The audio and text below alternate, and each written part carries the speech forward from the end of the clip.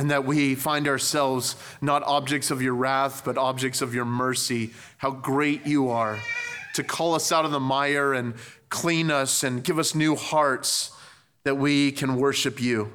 How good you are. Father, we come before you this morning and we lift our needs to you. Lord, we thank you for what you're doing amongst us and that you're using us for your glory. We pray that you would continue to sanctify us and multiply us and send us out, that, Lord, you would use us for your glory, that it would not be said of us that it could be explained in some human way, but that you indeed have worked in and through us. Father, we don't just lift up ourselves, but other local churches. We thank you for Friendship Baptist Church this morning here in our county in Jefferson. We ask that you would be with them. We lift up Pastor Ken Jones to you. We pray that you would be with him. Thank you for his work as an interim there in that church. We would pray that you would continue to work and sanctify your people. Lord, thank you for the staff there, Jeff and Carrie Cotton and others, Lord, that are serving. Lord, that you would continue to lift them up and build them up and encourage them.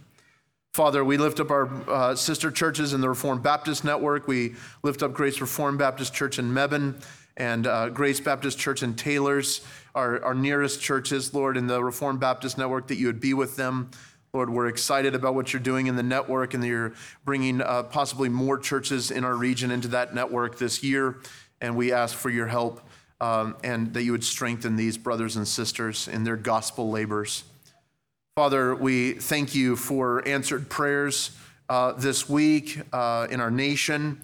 We know that, Lord, we are worthy of your judgment for the things that we stand for and allow in this land, but we're surprised by your mercy, and we thank you for this work and this just answer to prayer for Roe versus Wade being overturned. Lord, we pray for churches, we pray for the pregnancy centers and other groups that are outspokenly pro-life, that you would protect them, and Lord, that you would encourage them, that Lord, you would give wisdom to the states that have to make decisions now, and Lord, that Lord, you would let this be an idol toppling time in our nation, that if you would be so kind to bring repentance and revival, oh Lord, may we be ready for it. And Lord, that we would welcome that and pray for that. So Father, we thank you for these things that are gifts to us and an encouragement. Father, we pray that you would show mercy upon those who argue for things that they do not understand. And we know that they don't know that because they don't know you. And so we ask for their salvation, Lord, and repentance and change of heart. Father, we thank you for what you're doing in our world, that we can trust you in all these ways.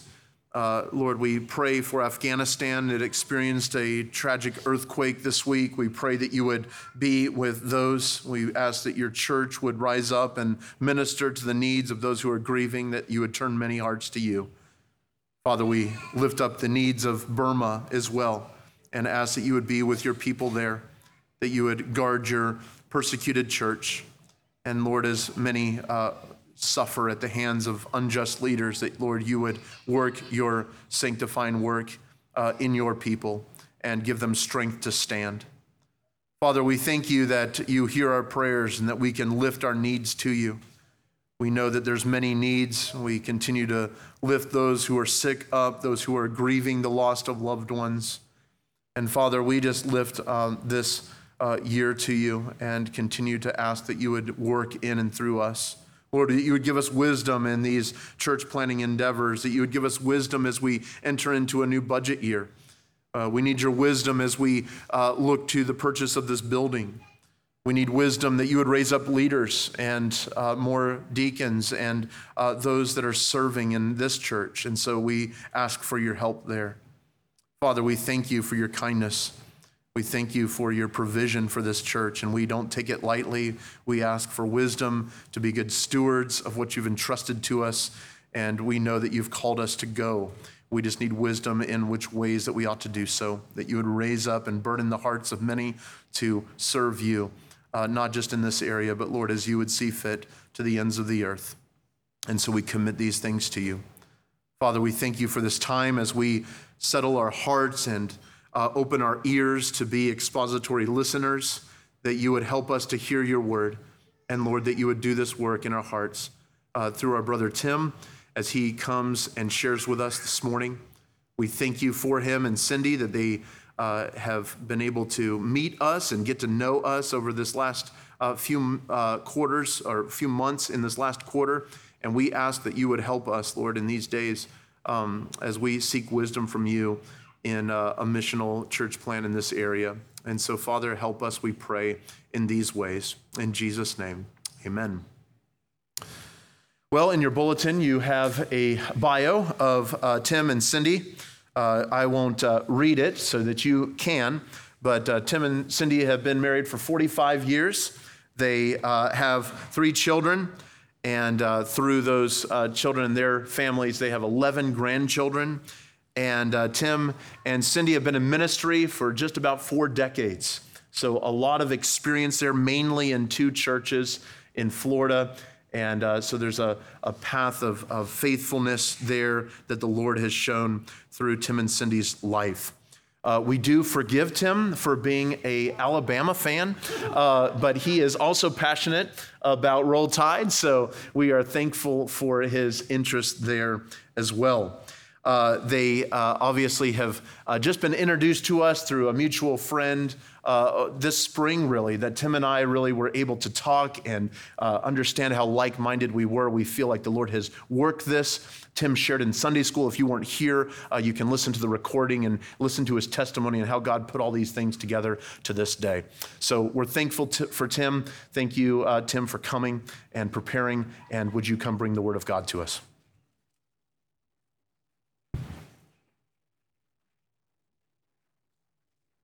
Good morning. It's good to be here. I've met a number of you during Sunday school, but a number of you I didn't get the privilege of meeting. My name, as he mentioned, is Tim Bullington, and my wife Cindy, of 45 years, is back there. Wave, Cindy, so they'll see you, so I can embarrass you a little bit. But she next to Jesus Christ, she's the best thing that ever happened to me in my life, and I'm thankful to God for my wife. We have 3 children, 11 grandchildren. God's been good to us, and I'm glad to be here. Man, what a great time of worship this morning. Amen? Come on, it's okay to say that, right? I mean, the praise team did a phenomenal job. Thank you. Thank you for leading us in God-exalting, Christ-centered worship, and I'm very, very appreciative of the efforts that they put forth to lead us. For those of you who were paying attention to Kason's pastoral prayer last Sunday morning, he prayed specifically for a mutual friend of ours. He didn't know that when he prayed for him, but he prayed for Kevin Brown, who's pastor of Mount Pleasant Baptist Church in Wilkesboro. It is probably the fastest growing church in Wilkes County. And I reached out to Kevin this week. Kevin and I are friends, and he said to thank you for your prayers, and that he's confident that God is going to heal him. And I've been praying for him every day, and I'm going to continue to pray for Kevin and for the elders there at Mount Pleasant. So thank you for lifting him up. With no further ado, let's get into the Word of God this morning. Take your Bibles and turn to Philippians chapter 2. Philippians chapter 2. I know you're used to turning to the first few pages of the Bible in Genesis. Well, we're going to be in Philippians 2 this morning, verses 1 through 11. Our primary focus is going to be on verses 5 through 11 as we consider the subject this morning, the incomparable Christ. The incomparable Christ. I want you to stand with me out of honor and reverence for God and His Word. Now, I'm going to be reading from the New King James Version because I've been using it for a lot of years. It's not because I'm sold on it being the only translation or anything like that. I know a lot of you use the ESV. I'll probably be switching to that soon, but for now, here's what we have. So listen to the word of the Lord here from the heart and pen of the Apostle Paul to the church at Philippi, and then ultimately to the gathering church this morning. He says, therefore, if there is any consolation in Christ, if any comfort of love, if any fellowship of the Spirit, if any affection and mercy, fulfill my joy by being like-minded, having the same love, being of one accord, of one mind. Let nothing be done through selfish ambition or conceit, but in lowliness of mind, let each esteem others better than himself. Let each one of you look out not only for his own interests, but also for the interests of others. Let this mind be in you, which was also in Christ Jesus, who, being in the form of God, did not consider it robbery to be equal with God, but made himself of no reputation, taking the form of a bondservant and coming in the likeness of men. And being found in appearance as a man, he humbled himself and became obedient to the point of death, even the death of the cross. Therefore God also has highly exalted him and given him the name which is above every name, that at the name of Jesus every knee should bow, of those in heaven and those on earth and of those under the earth, and that every tongue should confess that Jesus Christ is Lord, to the glory of God the Father. This is the word of the Lord. May God bless the reading of his holy word. Let's pray together. Father, I thank you for your word. Your word is a lamp unto our feet and a light unto our path. Your word is eternal forever. Oh Lord, your word is settled in heaven. And Jesus himself said that heaven and earth will pass away, but my words shall not pass away. And we're grateful that while the grass withers and the flower fades, the word of our God shall stand forever. And so I pray that today, Father, the Holy Spirit will be our teacher, that you will teach us principles from the Word of God today about our incomparable Savior, Jesus Christ, that there is no one like him, never has been, and never will be. He has been exalted far above all principality and power and might and dominion, and every name that is named, not only in this age, but in that which is to come. And we bow at his feet today afresh and anew. I pray, Father, that today the words of my mouth and the meditations of my heart will be acceptable in your sight, O Lord, my strength and my Redeemer, to the end that Christ might be crowned as King and as Lord in every single heart and soul in this place today. And I pray this in Jesus' name. Amen. Thank you. You may be seated. The passage of Scripture that we have before us this morning, Philippians 2, 1 through 11, with a primary focus on verses 5 through 11, is not only divinely inspired, as every other verse in the Bible from Genesis 1:1 through Revelation 22:21 is, but it's also one of the most inspiring passages in the entire Word of God as well. Dr. John MacArthur, in his commentary on this passage in Philippians, said this, and I quote, "Some scholars believe this passage was originally a hymn sung by early Christians to commemorate and celebrate the incarnation of the Son of God. It has been called a Christological gem, a theological diamond that perhaps sparkles brighter than any other in Scripture." And you know, I wholeheartedly agree with Dr. MacArthur that this is a Christological gem, that you will not find any other passage in the Word of God that really excels this one in terms of its Christology. And it's interesting to me that Paul uses the depths of this Christology in response to some potential disunity in the Philippian church. The Philippian church, if you know the letters to the New Testament pretty well, was a solid group of believers. It was a joy-filled church. The letter to the Philippians is one of the most joy-filled epistles in the entire Word of God. It was a generous church. Paul pointed out them and the other churches in Macedonia in 2 Corinthians 8 and 9 as being generous in their giving to the impoverished Christians in Jerusalem, even when the Corinthian church, which was wealthy, was very, very stingy in giving and reluctant to give. And so this church was part of that Macedonian group of churches that joyfully and generously and sacrificially gave for the sacrifice of the kingdom. And Paul uses this Christology to appeal to them, though, in the areas of unity and humility. You know, even though the Philippian church was a solid church, a group of believers, we still need to understand that they were a group of fallen, redeemed sinners like us. Amen? I mean, they were just like us, and that means that they had to always be on guard against the wiles of the devil and to always be on the lookout for what he was trying to do to conquer and divide them. And so Paul played the ultimate trump card when it comes to humility among Christians and love among Christians and unity among Christians, and that trump card was none other than the incomparable Lord and Savior that we serve, and that's Jesus Christ. So today, as we focus on this passage in Philippians 2, on the incomparable Christ, I want us to group it around three main thoughts today. First of all, we're going to see the incarnation of Jesus. And if you don't know what that means, we're going to explore the depths of that, God taking on human flesh. Secondly, we're going to shift to the humiliation of Jesus, and then we're going to close out with the exaltation of Jesus. Are you ready to dive into God's Word? Say aloud, amen. All right, let's get into the Word of God. Let's look first of all at the incarnation of Jesus. Back up, if you would, to the context. I think we all know that text without context is pretext. You need to understand the context in order to properly understand the text. So let's back up to the context in verses 1 through 4 and see how Paul led into this Christological goldmine.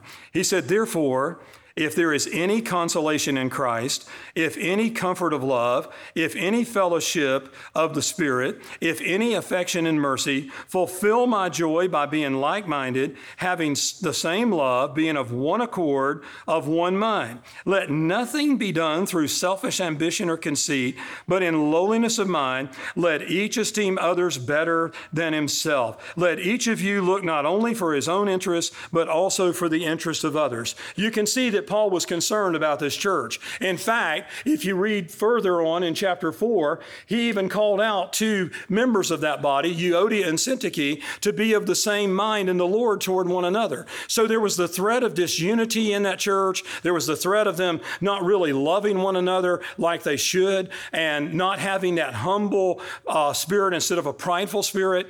And so Paul uses this trump card of the incarnation of Christ to appeal to them. Kenneth Wuest, in his word studies in the Greek New Testament, picked up on this theme, and here's what he had to say.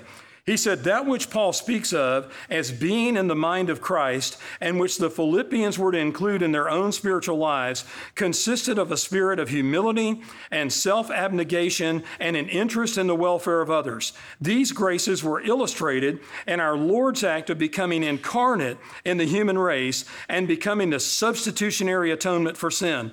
This lack of unity among the Philippian saints became the occasion for perhaps the greatest Christological passage in the New Testament that sounds the depths of the incarnation. And here's where Paul begins in verse 5 to unfold to us this mystery of the incarnation of God taking on human flesh. And so let's walk through it piece by piece. Look at verse 5. He said, let this mind be in you, which was also in Christ Jesus. He's appealing to their humility. He's appealing to their unity by using the example of Christ himself. And look what he begins to say about the person of Christ. He says, first of all, in verse 6, who being in the form of God. Now, the Greek word that Paul uses here is the word morphe. And the word morphe doesn't mean outward appearance like we typically think that it would. But it literally means the innermost, it literally means the outward expression of his innermost character. In other words, Jesus was, is, and always shall be God. And it's important that we understand that Jesus was God, and the expression of God being in him and him being God took on the form on the outside of him. Does that make sense? And so he was in the form of God. But listen to what else it says. He did not consider it robbery to be equal with God. He did not consider it robbery to be equal with God. The literal rendering of this is he did not consider it his prerogative to co-reign and co-rule with God the Father, which is something he had done for all of eternity past, right? He had reigned with God the Father for all of eternity past, and yet Jesus did a stupendous thing. He was willing to let go of that. He didn't consider his equality with the Father something to be held onto and grasped at all costs, but he was willing to let it go. It's absolutely amazing condescension. What a contrast between Jesus and us, right? I mean, we get power, and what do we want to do? We want to hold on to it. And we want to hold on to it until the day we die, and they're going to have to pry it out of our cold, dead fingers. But Jesus, the Son of God, and God the Son, was willing to leave heaven and come to earth and leave the prerogative of co-reigning with God the Father. I mean, who does that? I'll tell you who did it. Jesus did. Amen? Jesus did that for us. And so thank God for that. But let's keep going because it gets even deeper here about Christ. It says, who being in the form of God, did not consider it robbery to be equal with God, but made himself of no reputation. The literal translation of this is that he emptied himself. It comes from the Greek word kenosis, which means to empty. And Jesus emptied himself when he left heaven and came to earth. Now, this begs the question, of what did Jesus empty himself? Because I think that needs to be answered, because trust me, there's a lot of people who have handled this passage and they've gone all kinds of different ways with this when it talks about Jesus emptying himself. So let's kind of set the record straight. First of all, negatively speaking, Jesus did not empty himself of the possession of his deity. He did not empty himself of the possession of his deity. That needs to be said because there's people who teach that. They teach that Jesus was a mere human being, but he did not empty himself of the possession of his deity. He was still very much God while he was on this earth. Let me ask you a question. How did he cause blind people to see? You know what the Bible says in John 9 when he healed the man born blind? The scripture says when he healed the man born blind, remember, it just blew all the circuits of the religious leaders, and the young man who had previously been born blind, who was over 30 years of age, had been blind all of his life, can now see. He looked at the religious leaders and said, what, do you want to become his disciples also? Is that why you're asking about this? And you know what the scripture says in John 9? John commented on this. He said that this had never been done in the history of the world. You know why? Because God in the flesh had not shown up until he showed up in Jesus Christ. How did Jesus cause deaf people to hear? How did Jesus cause lame men to walk? How did Jesus take lepers? Leprosy was an incurable disease. How did he make their flesh like that of babies? How did he speak to the wind and the waves, and the wind and the waves obeyed him? How did he walk on water, for crying out loud?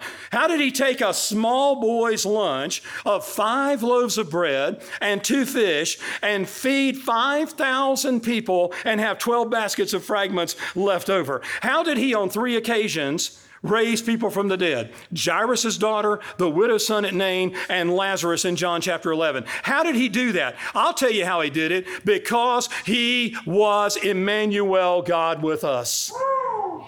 He was God with us. Amen? Amen? He was God with us.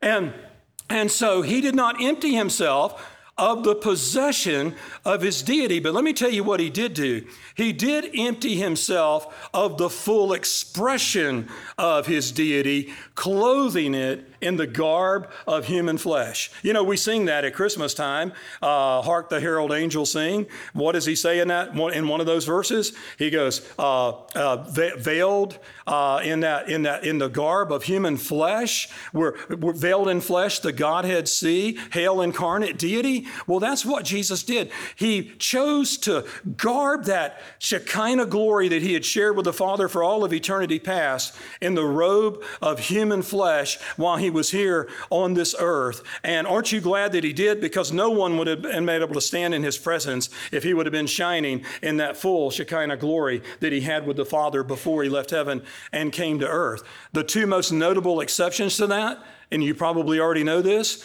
his transfiguration, when he took Peter, James, and John with him aside, and all of a sudden, he's shining in all of his glory.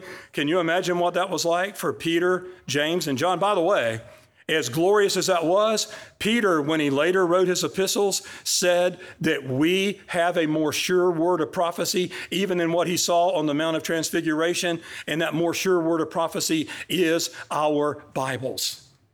We don't have to see Jesus in all of his glory on a mountain to know that he's real. We see him right here in the Word of God. And the other exception would have been in his glorified, resurrected body. But outside of that, Jesus chose to limit the full expression of his glory in that garb of human flesh. But let's keep going. Look at the end of verse 7.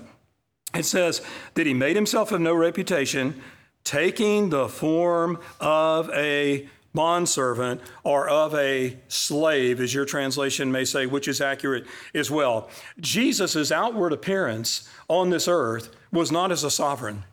Jesus' outward appearance on this earth was a servant. Jesus had a servant's heart. Jesus came not to be served, but to serve and to give his life a ransom for many. Matthew 20:28. This is how Jesus operated during the course of his life. When he was born, did he come down a golden staircase and walk into a mansion? And the answer is what? No, he was born in a stable and laid in a manger, a feeding trough for animals, and wrapped in strips of cloth. That's an inauspicious debut for one who is King of Kings and Lord of Lords, but that's exactly what he did. So Jesus took upon himself the form of a servant. You know, one of my favorite passages of Scripture, and you'll hear me say that a lot because I got a lot of them. I say it a lot. I love the Word of God. How about you? One of my favorite images of Jesus is the night before the cross in John chapter 13. He's in the upper room. Now, if you piece the chronology of Matthew, Mark, Luke, and John together, and it's necessary to do that because they each kind of give differing accounts, but they all merge together as one harmonious unit. You've got these accounts, and you kind of piece together what happened, and here's basically what happened. Jesus gathered his men in the upper room, and he instituted what we know as the Lord's Supper with them, right? Well, the Scripture tells us in Luke's gospel, it's something that no one else, I don't think, records, that after the institution of the sacredness of the supper, the disciples got in an argument about who was the greatest in the kingdom. And they're in the presence of Jesus when they're doing it. And Jesus, now listen, I know this is not in the Word, but I'm kind of thinking he's just sitting there going, kind of sitting there, okay, guys, when are you going to get through? And you know what he did, don't you? You know what he did. In John 13, he took aside his outer garment and laid it over to the side. And he took a pan of water and a towel, and he went around the room and started washing their nasty, dirty feet. You know what that was the job of? A slave. A slave was supposed to do that. They honestly should have been doing it for one another.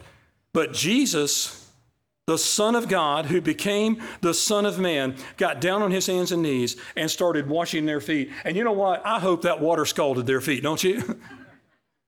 Because of their selfishness and because of their focus on themselves and not on the one whom they were in the presence of, Jesus Christ. There was no greater picture of his servanthood than what happened that night with him washing his feet, except maybe the next day when he went to the cross and died for his sheep. What a Savior we have in Jesus Christ. And then notice the next phrase on this incarnation of Jesus, that he took upon himself the form of a bondservant or slave, and coming in the likeness of men. That's the incarnation of Jesus, God taking on human flesh, the second person of the Trinity, the Son of God, becoming the Son of Man. The incarnation means two great truths before we move into the second point of this message. Here's number one, that God became man. The incarnation means that God became man. This is something that no mortal man can possibly comprehend, because you and I exist in one dimension, right? We exist in this human dimension, but yet Jesus, fully God, came down here and took upon full humanity, yet without sin, without any mixture kind of the two, without any tainting of the two, if you would, or especially the divine being tainted by the human. He did it without sin. But here's Jesus, fully God and fully human. It's known in theological circles as the hypostatic union of Christ, that Jesus was so much God as if he was not man at all, and he was so much man as if he was not God at all. He was the God-man. And I don't know about you, Scott, but I can't figure that out. When I can't figure that out, Case, and I can't wrap my mind around that, because I exist only as a human being who's been born again by the Spirit of God. But Jesus was fully God and fully human in the incarnation. Kenneth Wiest, again, commenting on this, said this: his deity did not make him more nor less than a man, and his humanity did not make him less than absolute deity. I'm going to read that again. His deity did not make him more nor less than a man, and his humanity did not make him less than absolute deity. Or as one preacher of bygone days said, the Son of God became the Son of Man so that the sons of men could become the sons of God. Man, that's great. That the incarnation means the Son of God became man. So it means, number one, God became man. But secondly, It means this, and we must never forget this as Bible-believing Baptists in the Reformed faith, is that it means that God came down to man. Listen, beloved, here at the gathering, the gospel isn't for the world so loved God that he gave his only begotten Son. What is the gospel?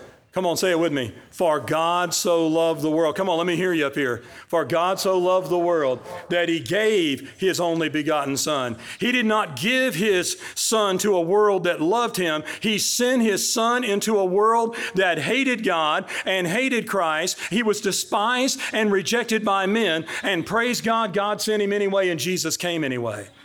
So the incarnation, God became man. The incarnation, God came down to man. Listen, the heart of the gospel, Romans 5:8, isn't that man commended his love toward God in such a way that God sent his Son. The heart of the gospel is, but God demonstrated his love toward us in that while we were still sinners, Christ died for us. Thank God for the incarnation. God becoming man and God coming down to man. It illustrates the great difference between religion and Christianity. We all know the difference, right? You know what religion is? Religion is man reaching up to God. You know what Christianity is? Christianity is God reaching down to man. Religion is man trying to work his way up to God. Christianity is God coming down to man in the person of his Son, Jesus Christ. And I don't know about you, but I don't just have religion. I have a religion with a covenant relationship at the heart of it, and that is with Almighty God through his Son, Jesus Christ. Thank God for the gospel of Christ, the incarnation of Christ. So God came down to man, God becoming man. But let's look at a second truth, and that's the humiliation of Jesus. Keep following along with me if you would. Let's go down to verse 8.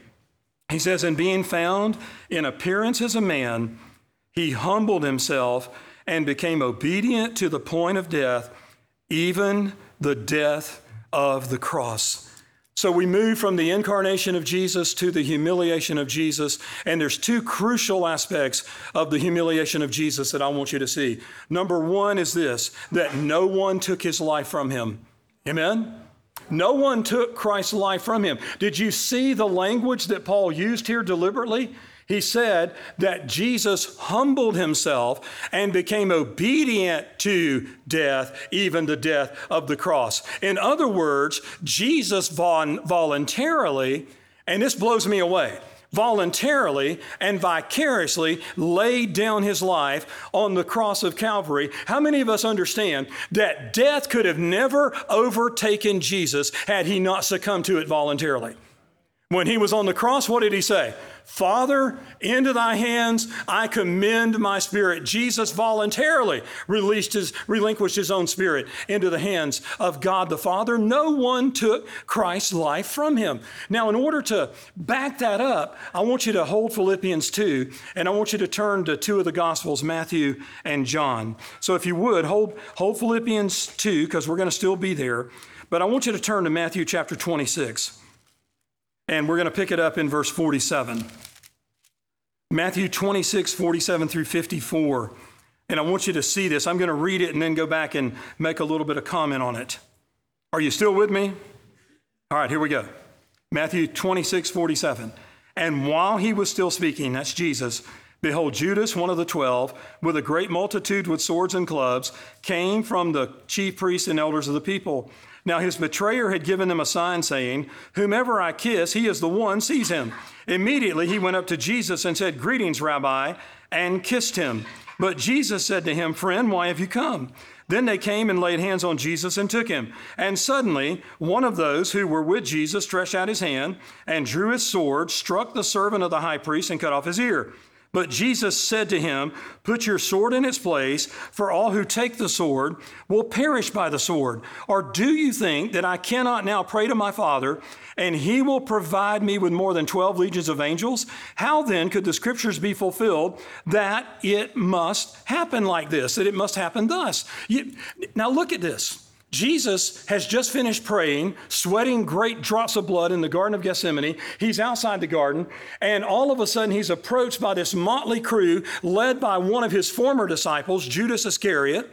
And Judas comes in, identifies Jesus with a kiss on the bloodstained cheek of Jesus, and they arrest Jesus and they start to take him away. Well, Peter had to be from Western North Carolina because he turned it into a midnight redneck brawl. Amen? And Peter pulls out that dagger of his and he cuts off one of Malchus's ears. And Jesus told Peter, he said, put your sword up. One of the other gospels says, put your sword, you live by the sword, you're going to die by the sword. And he graciously put Malchus's ear back on, which is something Mike Tyson didn't do for Evander Holyfield when he fought him, okay? For those of you that know about the fight, okay, I'll move on. All right. Some of you will get that maybe on the way home. But he put his ear back on, and then he said, remember what he said to Peter? He said, Peter, and he said it to the rest of the men, don't you know that right now I could call 12 legions of angels to my rescue? A legion is 6,000. He said, I could call 72,000 angels to rescue me. But then how would the scriptures be fulfilled that it has to happen like this, right? So that's one proof that no one took Jesus' life from him. He voluntarily laid it down. But here's a second proof. Turn to John chapter 10. Turn to John chapter 10. Some of you know where I'm going before I even get there with this. But listen to John 10. Let's look at verses 11 through 18. And let's let the word minister to our hearts. What a phenomenal passage of Scripture. Let's pick it up in verse 11. Jesus said, I am the good shepherd. The good shepherd gives his life for the sheep. But a hireling, he who is not the shepherd, one who does not own the sheep, sees the wolf coming and leaves the sheep and flees. And the wolf catches the sheep and scatters them. The hireling flees because he's a hireling and does not care about the sheep.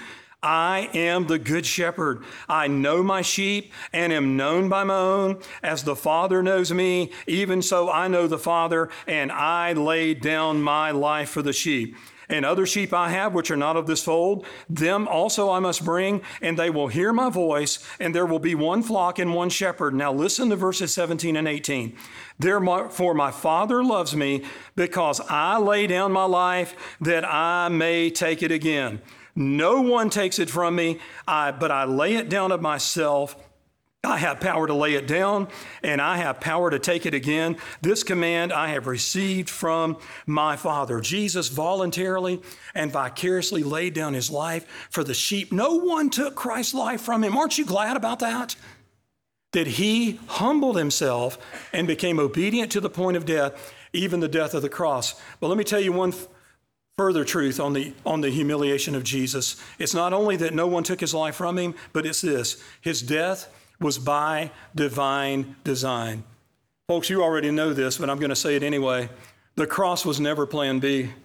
You can be in some churches and they'll try to convince you that the cross was plan B, that God intended for Jesus to come down here and be enthroned in Jerusalem and set up some kind of geopolitical earthly kingdom. Ladies and gentlemen, he's going to do that at his second coming. But his first coming wasn't to set up as a king in Jerusalem. His first coming was to die on a cross in Jerusalem for sinners like you and I. And thank God that he did. There was never an alternative plan. Peter, on the day of Pentecost, preached in Acts 2:23 that Jesus was delivered by the determined counsel and foreknowledge of God. He was the Lamb slain before the foundation of the world, and we were chosen in him before the foundation of the world. Now, I can't wrap my mind around that. I can't fully comprehend what it means for Christ to be the Lamb slain from the foundation of the world, but I have figured this much out. He apparently, in the intertrinitarian council of the Godhead, God the Father, God the Son, and God the Holy Spirit agreed that at some time out in the future, God the Son and the Son of God, Jesus Christ, would leave heaven, come to earth, take upon human flesh, yet without sin, and he would go to the cross, and he would suffer and bleed and die for his sheep. Thank God for that, amen? And here's what blows me away about this, folks. And I'm going to laundry list some things for you that really just blow me away. Jesus knew everything that he was coming into. He knew what he was walking into. and yet he left heaven and came to earth anyway. Just take these things in, for instance, and this is not an exhaustive list. He knew he'd be despised and rejected by men. He came anyway. He knew he'd be beaten, mocked, and spat upon. He came anyway. He knew he'd have his beard plucked out, Isaiah chapter 50 and verse 6, and his back scourged, leaving him where you couldn't even recognize who he was or that he was even human. He came anyway. That was a fulfillment, by the way, of Isaiah 52:14. He knew that he'd have a crown of thorns pressed into his skull. He came anyway. He knew he'd have his arms and legs jerked out of joint, fulfillment of one of the verses in Psalm 22. He'd have nails driven through his hands and feet, fulfillment of Psalm 22. And he'd be left to die like a criminal on a cross, and he came anyway. He knew that one of his men would betray him, that was Judas. One of his men would deny him 3 times, that was Peter. One would doubt him after his resurrection, that was Thomas. And all of them would forsake him and flee at his arrest, and he came anyway. He knew that he'd become sin for us on that cross and fulfill Psalm 22:1, my God, why have you forsaken me? And there would be a temporary breach between he and the Father as he became sin for us on that cross, and he came anyway. He knew that there would be more who would reject him than receive him. He came anyway. And listen to me, here's what really hurts my heart. He knew that those of us who repent and trust him would far more often be faithless, foolish, and fickle in our lives, even after claiming to love him. And he came anyway. What a Savior. Amen? What a Savior. No wonder Philip Bliss didn't even live to be 40 years of age. Died in his 38th year on this planet. But he wrote that great hymn, Hallelujah, what a Savior. Man of sorrows, what a name for the Son of God who came ruin sinners to reclaim. Hallelujah, what a Savior. Bearing shame and scoffing rude, in my place condemned he stood. Sealed my pardon with his blood. Hallelujah, what a Savior. Guilty, vile, helpless we. Spotless Lamb of God. Was he full atonement? Can it be? Hallelujah, what a Savior. Lifted up was he to die. It is finished was his cry. Now in heaven exalted on high. Hallelujah, what a Savior. But it gets even better. When he comes, our glorious King, all his ransomed home to bring, then anew this song we'll sing. Hallelujah, what a Savior. The incarnation of Jesus. The humiliation of Jesus, that no one took his life from him, and that his death was by divine design, coming into this world knowing that it would hate him and reject him and nail him to a cross. I'm going to ask you this, and then we're going to move on. How many of you would leave and walk out into this parking lot right now if you knew some type of similar fate awaited you when you walked out this door? You'd sit here the rest of your life, right? Or you'd call the cops or something, or go out the back. But Jesus knew it and came anyway. What a phenomenal, incomparable Savior we have in Christ. But let's look finally, and I know you're glad to hear that word finally. We've seen the incarnation of Jesus. We've seen the humiliation of Jesus. But let's look at the exaltation of Jesus. And there's 2 thoughts here. First of all, Almighty God blessing his Son. Look at verse 9. Notice how verse 9 starts out. Therefore. Now, if you know your Bible hermeneutics, you know that whenever therefore is there, you have to ask why the therefore is therefore or what it's there for. And it always means in light of what's previously been said. And what has been previously said, that Jesus, who being in the form of God, thought it not robbery to be equal with God, but made himself of no reputation, and took upon himself the form of a servant, and was made in the likeness of men. And being found in fashion as a man, he humbled himself and became obedient to the point of death, even the death of the cross. Paul is saying, in light of all Jesus did, here's what God did for his Son. Therefore, God also has highly exalted him and given him the name which is above every name. Man, what a Savior, amen? Given him a name that's above every name, exalted him. How did God exalt his Son? Well, first of all, he exalted him when he raised him from the dead. You see, that's the difference between Christianity and all other world religions. All other world religions serve someone who either is dead or dying or is going to die. Christianity serves one who was dead and is alive and who lives forevermore. He's alive.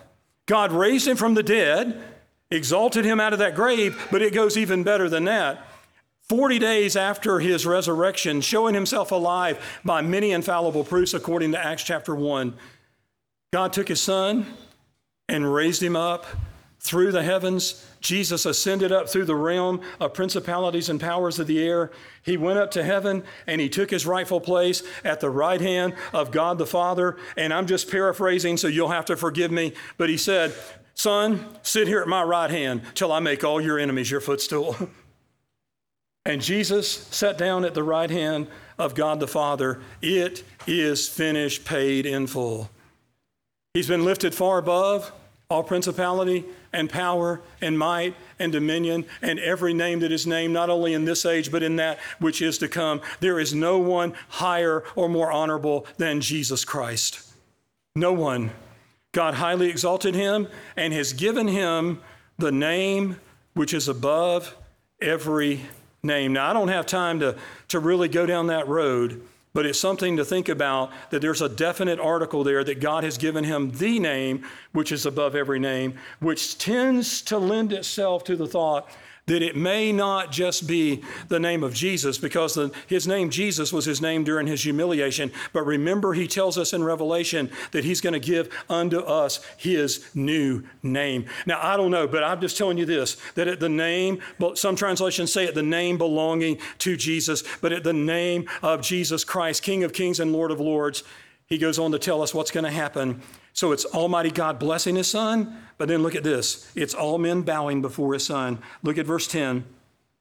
That at the name of Jesus, every knee should what? Say it out loud. Bow of, and then he goes on to make sure that we understand that it's all encompassing. He says, first of all, those in heaven. The angels bow in heaven and they don't have any problem with it. The 24 elders bow. In fact, in Revelation 4, what do? They cast their crowns at the feet of Jesus Christ. They don't have any trouble bowing. The redeemed, those redeemed who are in heaven, have no trouble bowing. No one in heaven has any trouble bowing at the feet of Jesus Christ, right? But then he goes on and he says, of those on earth. Now, the redeemed, those of us in here, most of us are redeemed. We don't have any trouble bowing at the feet of Jesus, right? Some people in our world are having problems with that, but trust me, he's going to clear that up pretty soon. I don't know when he's coming back, but he's going to clear that up when he comes back. So those in heaven, those on earth, and then he goes on, of those under the earth. You say, you mean to tell me that the devil and the demons of hell and fallen angels and all of that are going to bow at the feet of Jesus? That's exactly what I'm telling you. I'm telling you that every knee shall bow at the feet of Jesus Christ. And look at verse 11. Look at verse 11. Keep going with me. And that every tongue should confess, say it with me, that Jesus Christ is Lord, to the glory of God the Father. Now, I want to clear up something here as I wind down on this message. This is not promoting universalism. Do you understand that? This is not saying that everyone's going to be saved. There are people who believe that. There are people in our pulpits across America today that are teaching this nonsense, and it's a lie from the pits of hell. Not everyone is going to be saved. Listen, if everyone is going to be saved, then we might as well pack up shop and go home. There's no reason for us to be here today. But we're here today because we believe that there's no other name under heaven given among men whereby we must be saved, and the only way to heaven is through the blood of Jesus Christ. It's through Christ alone. This isn't teaching universalism, but it is teaching universal acknowledgement of Christ and his lordship, that every knee is going to bow and every tongue is going to confess. And the word that Paul uses here for confess is stronger than the word where it typically means just to say the same thing. It's in a stronger form, meaning that they are without a doubt going to say that Jesus Christ is Lord. Now, I want you to think about this for a few minutes. Think about every person who ever has lived, is living, or shall live, bowing and confessing that Jesus Christ is Lord. Think about all the way back to Adam and all of the rulers of the world. Think about the pharaohs, particularly the ones who opposed God's people, Israel, even getting out of Exodus, making the Exodus out of Egypt, brother, is what I meant to say. Can you imagine them bowing at the feet of Jesus Christ where they're going to? Can you imagine all of the kings of Israel? And by the way, none of the kings of the northern kingdom were godly, and only 8 of the 20 kings of the southern kingdom were godly. But every one of those kings who were supposed to be after the heart of God because they were shepherding God's chosen people, they're going to bow at the feet of Jesus Christ. Can you imagine what it's going to be when every queen who ever walked on this soil bows at the feet of Jesus Christ? Can you imagine the dictators and the despots who have sprinkled this land going all the way back to Adam are going to bow at the feet of Jesus Christ? They thought they were gods here on this earth, and they're going to bow before the God of heaven, who is Jesus Christ. Can you imagine what it's going to be like when Adolf Hitler bows at the feet of Jesus Christ? Benito Mussolini, Idi Amin, Pol Pot in his killing fields in Cambodia, Ayatollah Khomeini, Anwar Sadat. You've got all of these, Osama bin Laden and Saddam Hussein. All of them are going to bow at the feet of Jesus Christ. Every president of this country, regardless of their party, whether they were Republican, Democrat, or nothing, shout out to George Washington, are going to bow at the feet of Jesus Christ. Every one of them. And it's not going to matter then whether they were red or blue or purple. Amen? It's going to matter whether they knew Christ or not. Every one of them are going to bow before the feet of Jesus Christ. Can you imagine all of the athletes and celebrities and people that are in the worldwide focus right now that just drip with pride? They're not going to be dripping with pride on this day, but they're going to be shaking with fear when they bow at the feet of Jesus Christ. All of the unsaved and unredeemed, going all the way back to Adam, are going to bow at the feet of Jesus Christ. Think about what it's going to be like for church members who were churched but unredeemed. And Jesus even hinted at that, did he not, in Matthew 7? Not everyone who says unto me, Lord, Lord, shall enter into the kingdom of heaven, but he that does the will of my Father which is in heaven. And they're going to say to him, haven't we done many wonderful things in your name? Haven't we cast out demons in your name? Haven't we prophesied or preached in your name? I never knew you. Depart from me, you that work iniquity. They're going to bow before the feet of Jesus Christ and then be cast into eternal hell. And listen to me, folks, because this is where it hits home for us. Every redeemed child of God is going to bow and confess before Jesus Christ. And you say, well, that's a good thing. Yeah, it's a great thing, and I hope we don't mind doing that, but we're going to. Every knee shall bow, every tongue confess that he is Lord to the glory of God the Father. I've got 3 points of application, and I'm through. Here's number 1. To the unsaved who may be in attendance today or may be hearing this either now or down the road, I urge you to repent of your sins and turn to Christ and trust him, because trust me, it's better to bow now than it is to bow later. Amen? It's better to bow now because you will bow later. You need to bow now at the feet of Christ in repentance and faith. As some of the old time religionists used to say, put all your good works in one pile and put all of your sins in another and turn your back on both of them and make a beeline for the cross. Run to the feet of Jesus Christ. Number 2, to those of us who are saved, I urge us to bow afresh and anew at the feet of Jesus Christ and to put on the mind of Christ. Because if we put on the mind of Christ, we won't be filled with pride, and we won't be filled with hate, and we won't be filled with disunity, but we will be filled with humility and love and unity, a fervent love for one another. Because when you're in love with Jesus, it affects your attitude, your actions, and your affections. And so I urge you to turn your attitudes, actions, and affections Christward, heavenward, and focus on Christ. And in my final point of application is this: thank God for his incomparable Son, Jesus Christ. What a Savior we have in Jesus. Incarnation, humiliation, exaltation. To God alone be the glory through his Son, Christ. Let's pray. Father, thank you for allowing me the wonderful opportunity, glorious privilege to share the unsearchable riches of Christ. I thank you for the Word of God. I thank you that it's the power of God unto salvation to everyone who believes, to the Jew first, and also to the Gentile. And I thank you, Father, that there is coming a day of universal acclamation of your Son, that Jesus Christ is Lord. Some will do it in fear, others will do it in faith, but everyone will do it.